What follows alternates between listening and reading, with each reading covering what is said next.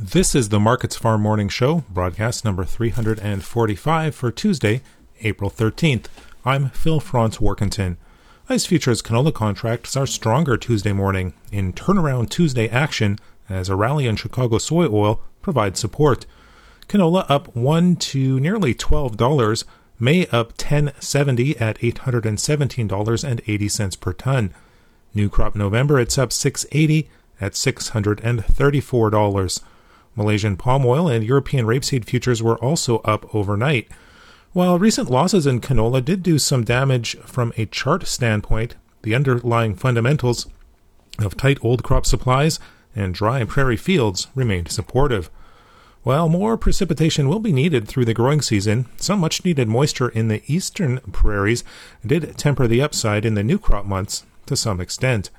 In the U.S., soybeans, corn, and wheat futures are all higher, recovering from yesterday's losses. Soybeans up 10 cents in the May contract at $13.92 per bushel.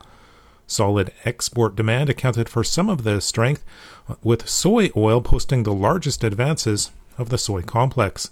China's hog herd is reportedly recovering from the latest African swine fever outbreak.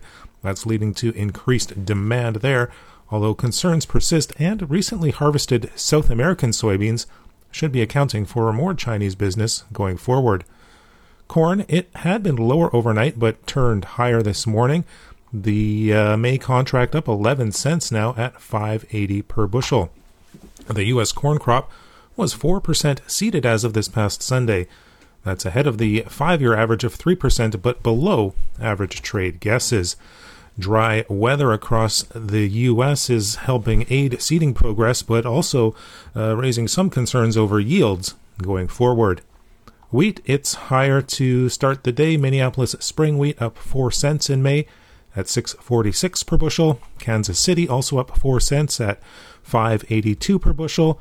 And Chicago, it's up 4.5 cents at $6.32.5. The U.S. winter wheat crop was rated 53% good to excellent. That was unchanged on the week. 5% of the crop was headed. That's behind the average of 7%. Meanwhile, spring wheat seeding in the U.S. is running ahead of normal, with 11% of intended acres in the ground as of this past Sunday. Rain and snow across much of the northern plains is easing dryness concerns in the region, but more moisture will be needed going forward. That's a look at the ICE futures and U.S. markets for Tuesday, April 13th.